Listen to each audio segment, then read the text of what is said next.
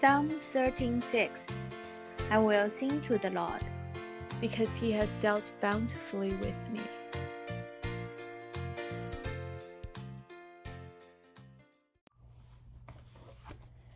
Gentle and lonely. The heart of Christ for sinners and sufferers. Chapter 2. His heart in action, and he had compassion on them. Matthew chapter 14, verse 14. What we see Jesus claim with his words in Matthew chapter 11, verse 29. We see him prove with his actions time and again in all four Gospels. What he is, he does. He cannot act any other way. His life proves his heart. When the leper says, "Lord, if you will, you can make me clean," Jesus immediately stretches out his hand and touches him with the words, "I will be clean." Matthew chapter 8, verse 10-3. The word "will" in both the leper's request and in Jesus' answer is the Greek word for wish or desire. The leper was asking about Jesus' deepest desire, and Jesus revealed his deepest desire by healing him. When a group of men brings their paralyzed friend to Jesus, Jesus cannot even wait for them to ask him for what they want. When Jesus saw their faith, he said to the paralytic, "Take heart, my son, your sins are forgiven." Matthew chapter 9, verse 2. Before they could open their mouths to ask for help, Jesus couldn't stop himself. Words of reassurance and calm tumbled out. What is calm tumbled out? Words of reassurance and calm. So reassuring and calming words came out. Oh, okay. Words of reassurance and calm came out. Tumble means come out. Okay. Traveling from town to town, he saw the crowds, and he had compassion for them, because they were harassed and helpless. Matthew chapter 9, verse 36. So he teaches them, and he heals their diseases. Matthew chapter 9, verse 35. Simply seeing the helplessness of the thrones, pity ignites. Helplessness of the thrones, what does that mean? Helplessness of the crowds. Oh, so thrones means crowds. Yes. Okay. Simply seeing the helplessness of the thrones, pity ignites. This compassion comes in waves over and over again in Christ's ministry, driving him to heal the sick. And he had compassion on them and healed their sick. Matthew chapter 14, verse 14. Feed the hungry. I have compassion on the crowd, because they have been with me now 3 days and have nothing to eat. Matthew chapter 15, verse 32. Teach the crowds, and he had compassion on them, and he began to teach them many things. Mark chapter 6, verse 34. And wipe away the tears of the bereaved. What is bereaved? Those who are like people who have lost people to death, or bereaved is just people who are grieving. Okay, I see. And wiped away the tears of the bereaved. And he had compassion on her and said to her, "Do not weep." Luke chapter 7, verse 13. The Greek word for compassion is the same in all these texts and refers most literally to the balls or guts of a person. It's an ancient way of referring to what rises up from one's innermost core. This compassion reflects the deepest heart of Christ. Twice in the Gospel, we are told that Jesus broke down and wept, and in neither case is it sorrow for himself or his own pains. In both cases, it is sorrow over another. In one case, Jerusalem, Luke chapter 19, verse 41, and in the other, his deceased friends, Lazarus, John chapter 11, verse 35. What was his deepest anguish? The anguish of others. What drew his heart out to the point of tears? The tears of others. Time and again, it is the morally disgusting. Morally disgusting. What does it mean? So those who are great sinners and they are morally very wrong. Okay. Very unrighteous. Time and again, it is the morally disgusting, the socially reviled. Socially reviled. What does it mean? People who are rejected socially. Oh, I see. And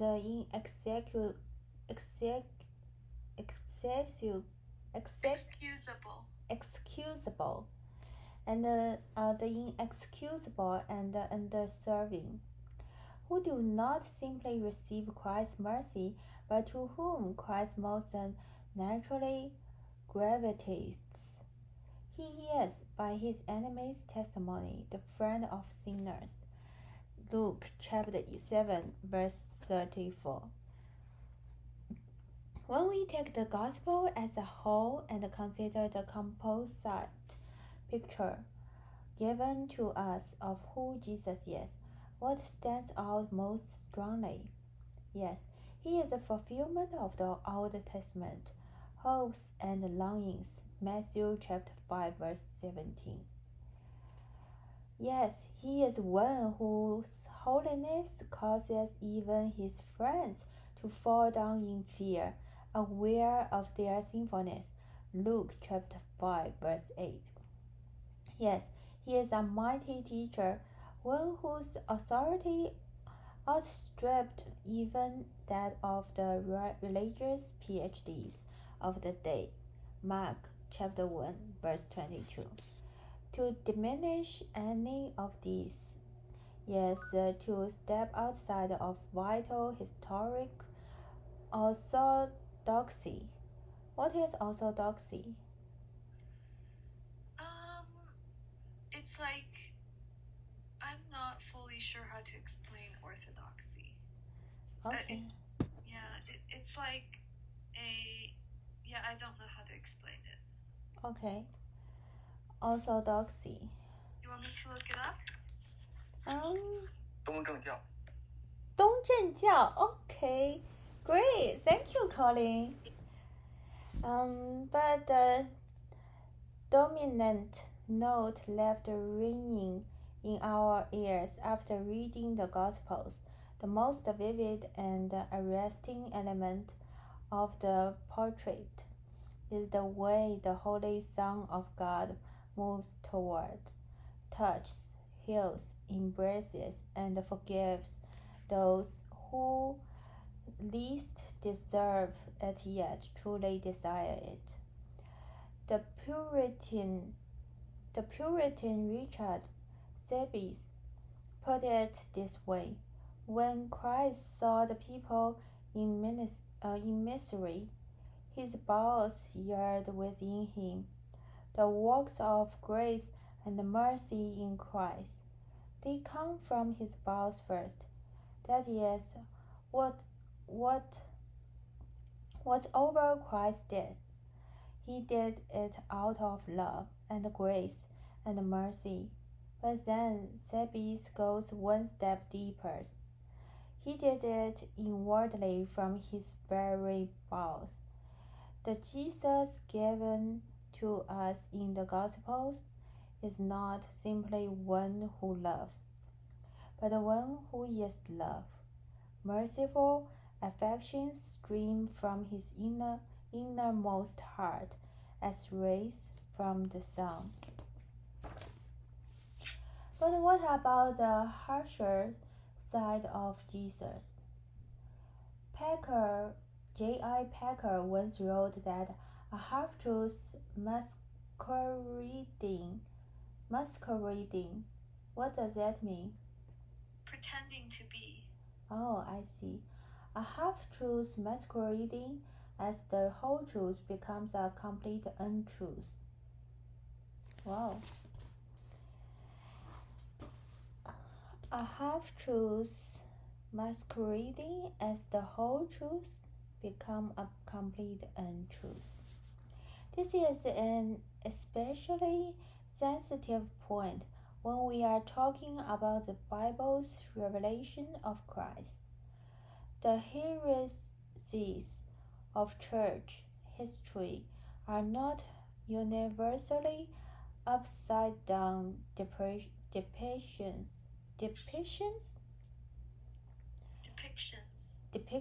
of Jesus, but simply lopsided ones. What does that mean? So it's like, it's lopsided means not straight. Yeah.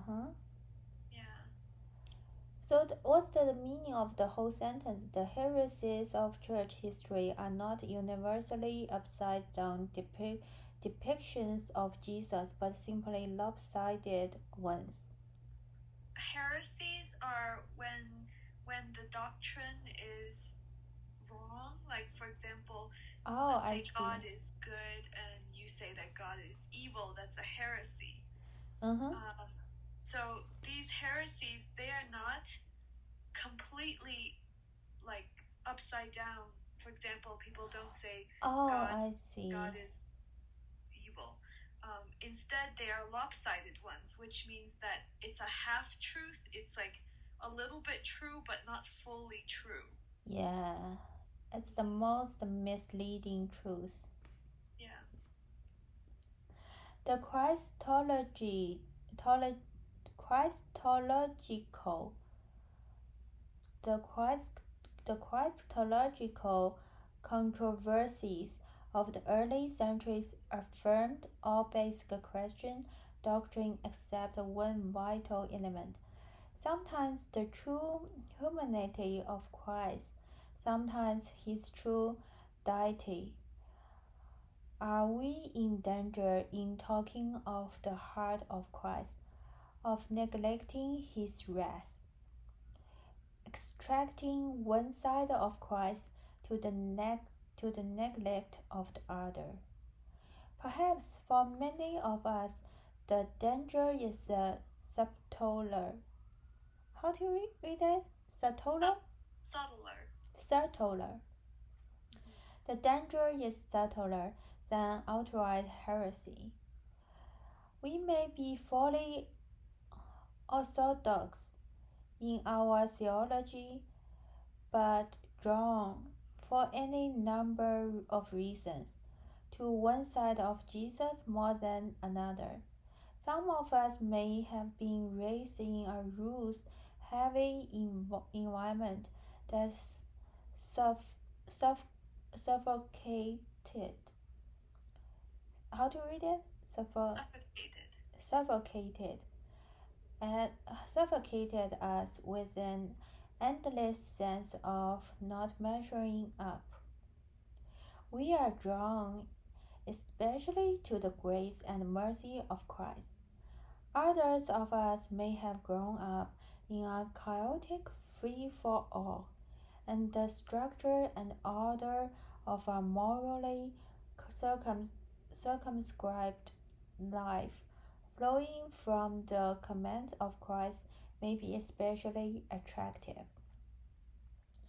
Others of us have been deeply mistreated by those who should have been our protectors in life, and we long for the justice and the retribution of heaven and hell to make right our wrongs.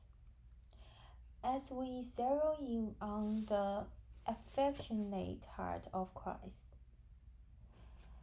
how do we ensure that we are growing in a healthy understanding of the whole counsel of God and a comprehensive and therefore proportionate vision of who Christ is? What does it mean as we zero in on the affectionate heart? As we focus on. Okay. So zero in is focus on. Yes. Is that a common way to say that? Yeah, it is. Oh, yeah, okay. 3 commands are needed here. First, the wrath of Christ and the mercy of Christ are not at odds with one another, like a seesaw. One diminishing to the degree that the other is held up. Rather, the two rise and fall together. The more robust one's felt understanding of the just wrath of Christ against all that is evil, both around us and within us, the more robust our felt understanding of His mercy. Second, in speaking specifically of the heart of Christ and the heart of God in the Old Testament, we are not really on the wrath mercy spectrum anyway. His heart is His heart.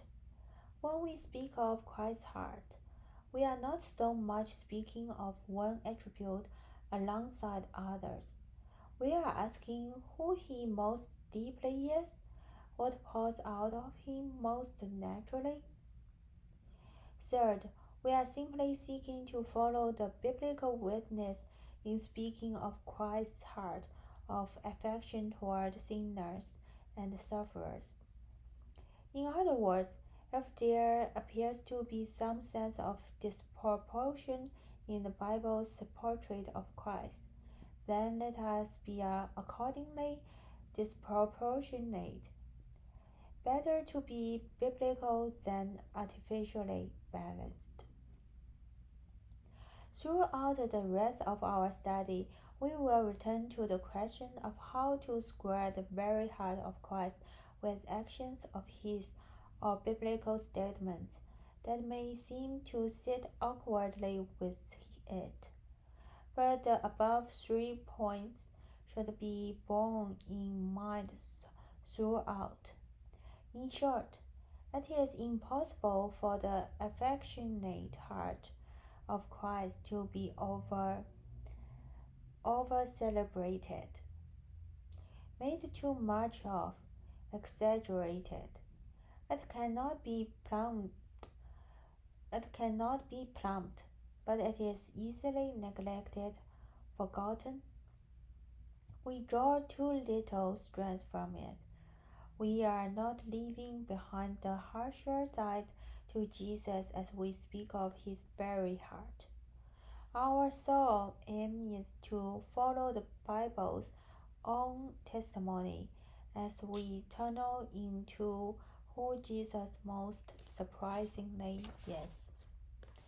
And if the actions of Jesus are reflective of who He most deeply is, we cannot avoid the conclusion that it is the very fallenness which He came to undo that is most irresistibly attractive to Him.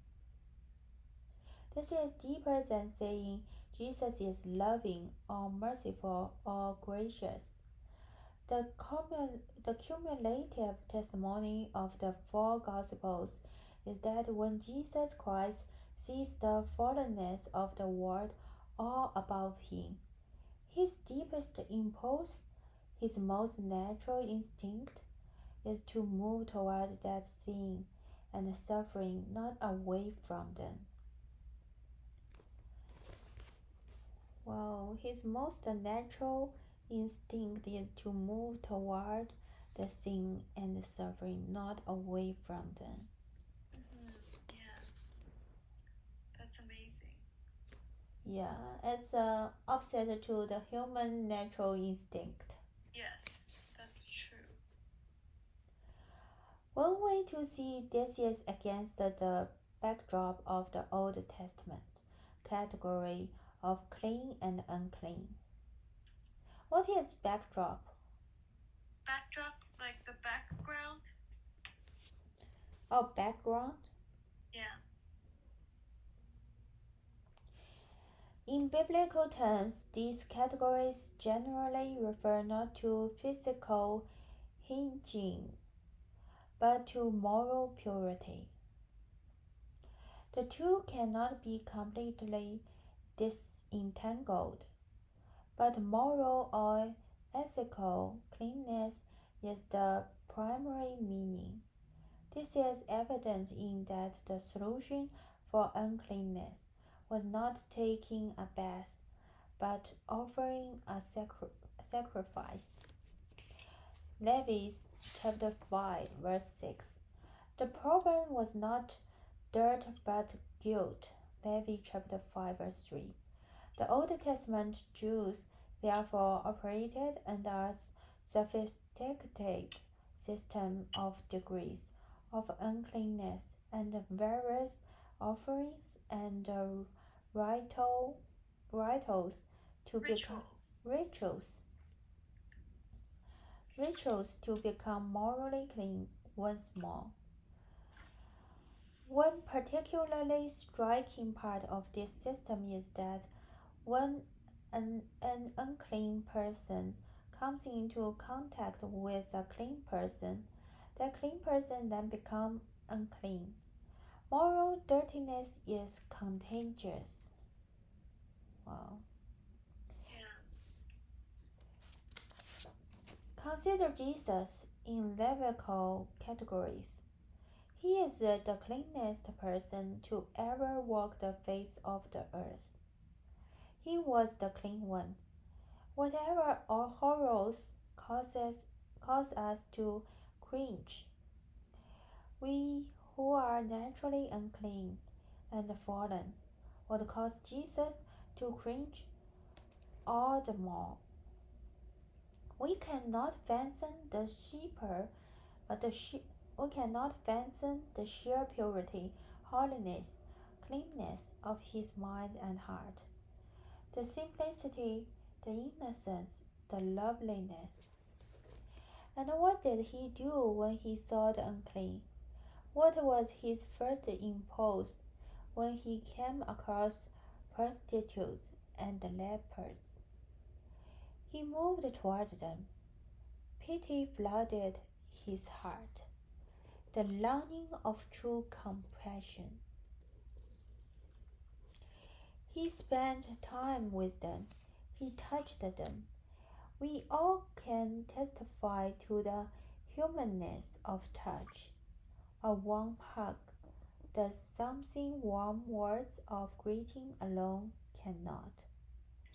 But there is something deeper in Christ's touch of compassion. He was reversing the Jewish system. When Jesus, the clean one, touched an unclean sinner, Christ did not become unclean. The sinner became clean.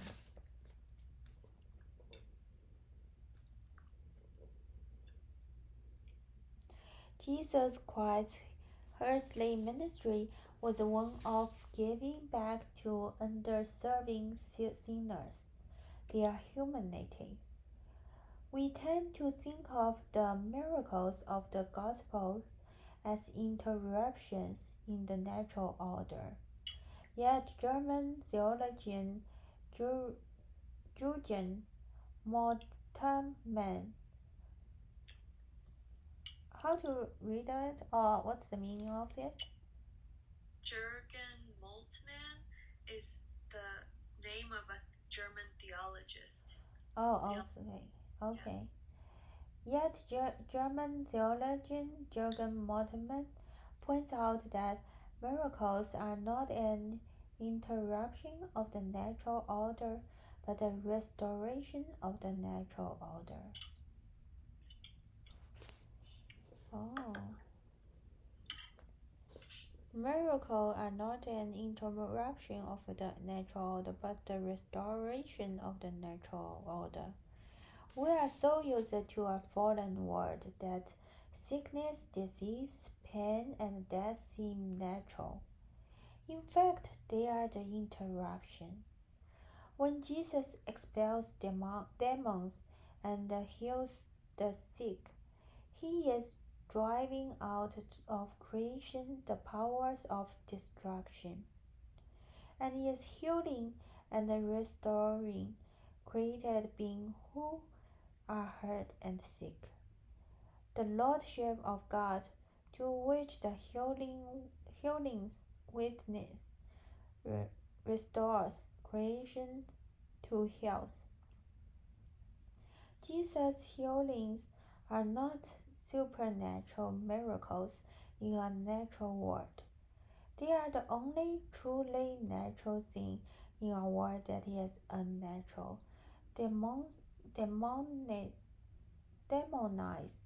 and wounded.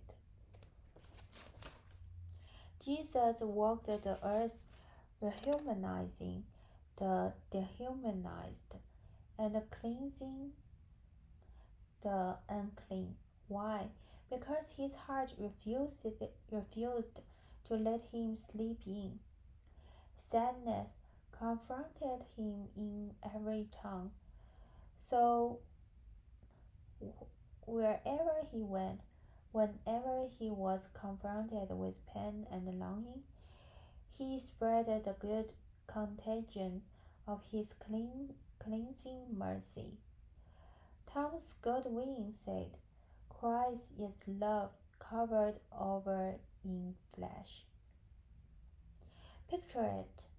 Pour back the flesh on the Stepford wives or the Terminator and you'll find a machine. Pour back the flesh on Christ and you'll find love.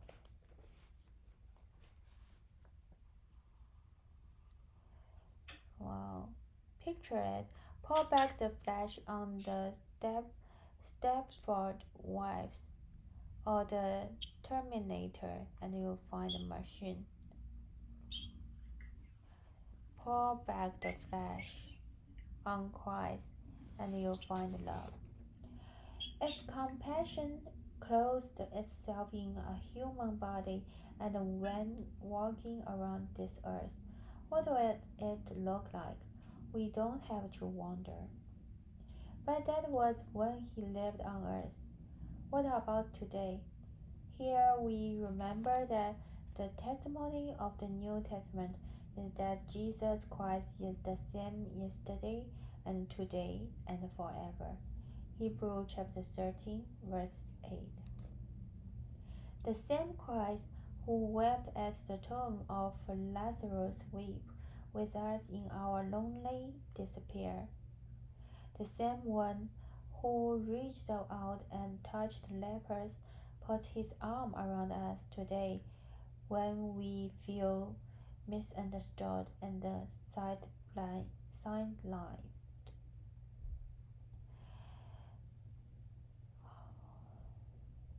The same one who reached out and touched lepers put his arm around us today when we feel misunderstood and sidelined.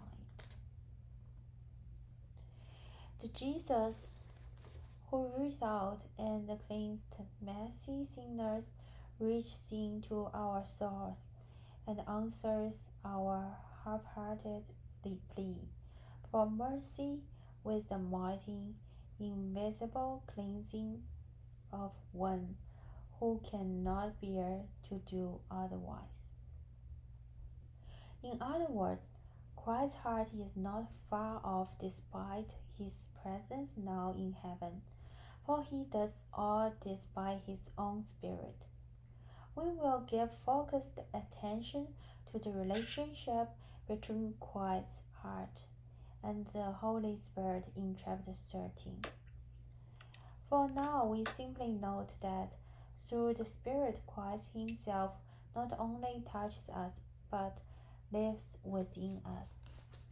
The New Testament teaches that we are united to Christ, a union so intimate that whatever our own body parts do, Christ's body can be said to do. 1 Corinthians chapter 6, verse 15 to 16. Jesus Christ is closer to you today than he was to the sinners and sufferers he spoke with and touched in his earthly ministry. Through his Spirit, Christ's own heart envelopes his people with an embrace nearer and tighter than any physical embrace could ever achieve. His actions on earth in a body reflected his heart. The same heart now acts in the same way towards us, for we are now his body. It's the end of chapter 2. Okay. Is anything stand out to you today?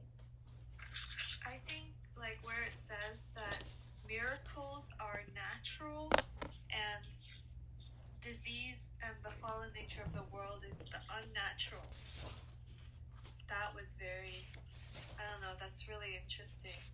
Oh, yeah. We tend to get used to the disease, the brokenness of the world, and have to embrace the earth as what it is, and thought the death, the disease, the brokenness are natural, and we must accept it. But here, it's kind of take an opposite way. Say, these things you think they are natural, no, they are not. What the perfect word from God is the natural. The miracle is the natural. The order is the natural. Mm-hmm. It's true, yeah. Yeah. Hi, Yifu. Do you have any thoughts about today's reading?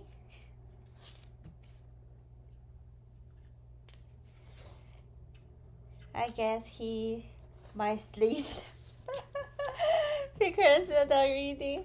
Okay. He's scared. Well, I think it's a very good house for sleeping. Like the story before sleep. Yeah, good start before you sleep. My bed, and I think I'm going to sleep. And listen to your last voice. You are telling story, and so I don't know what you are talking about. I think it's a very good house to help sleeping. You know, I very enjoy it. Thank you very much. So our clubhouse, the room, the name of the room used to be like reading before bedtime. Yeah, exactly. So help you to fall asleep, I recently have some sleeping issues. Yeah, I mentioned it, so it's a very good house. Keep reading. Okay, thank you. I will. So you can listen to our podcast before your bedtime. Yeah, I can listen to it like repeatedly. Yeah, it will be helpful. I'm glad I helped you to resolve your sleeping issue. Yeah. also like pure my soul. So you can have a good dream. You know, I live.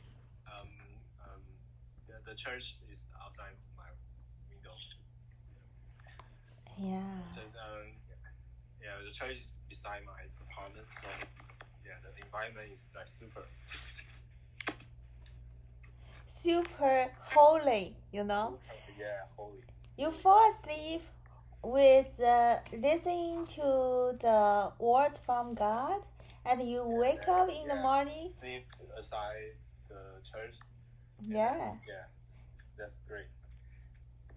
And you wake up in the morning because. And then get an interview, right? And hear the bell is ringing. Yeah, the bell ring and then wake up. Oh my God. Yeah. Oh my God. Super. Yeah. So like let me summarize a little bit so you can understand what we talked today. Like for the Jesus, his character, one of it very important. His character is his humbleness. He's willing to live with those who are marginalized, who are sidelined, and for those who are broken and the sinner suffer. In the Old Testament, those people are unclean, and any person who touched unclean people, they will be unclean. So it has been said moral dirtiness is contagious. And so, but in the New Testament, Jesus come to the world, and he is holy and purified. He touched those unclean people and healed them through the miracle. So it's kind of the reverse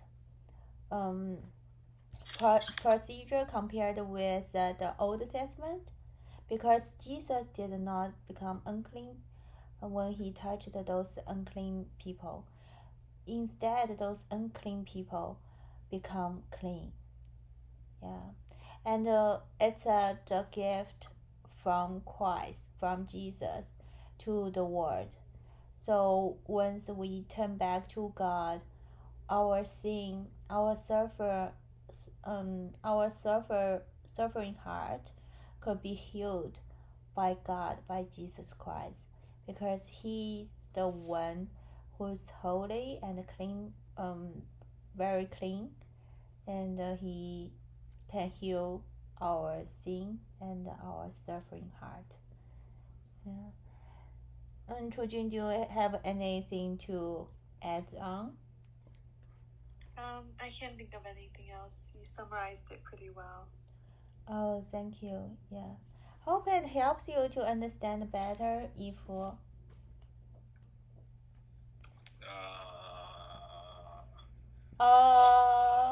I know it's challenging. Okay, once you get the book, you can read it further. Is which chapter? It's chapter 2 now. Yeah. Next time we will move to chapter 3. 13:6, right? Oh, you got the book? Which book? I mean, The Gentle and the Lowly? Yeah. You got it? No. So how do you know the page? I only have the Bible. Oh, we are not reading the Bible. Yeah. I guess the book is already at your door, so you can pick up tomorrow. Okay. And join us to read together. Anything else for today's discussion, Chujun? I can't think of anything else. Okay, if it's the case, it concludes the reading of today. Thank you, everyone.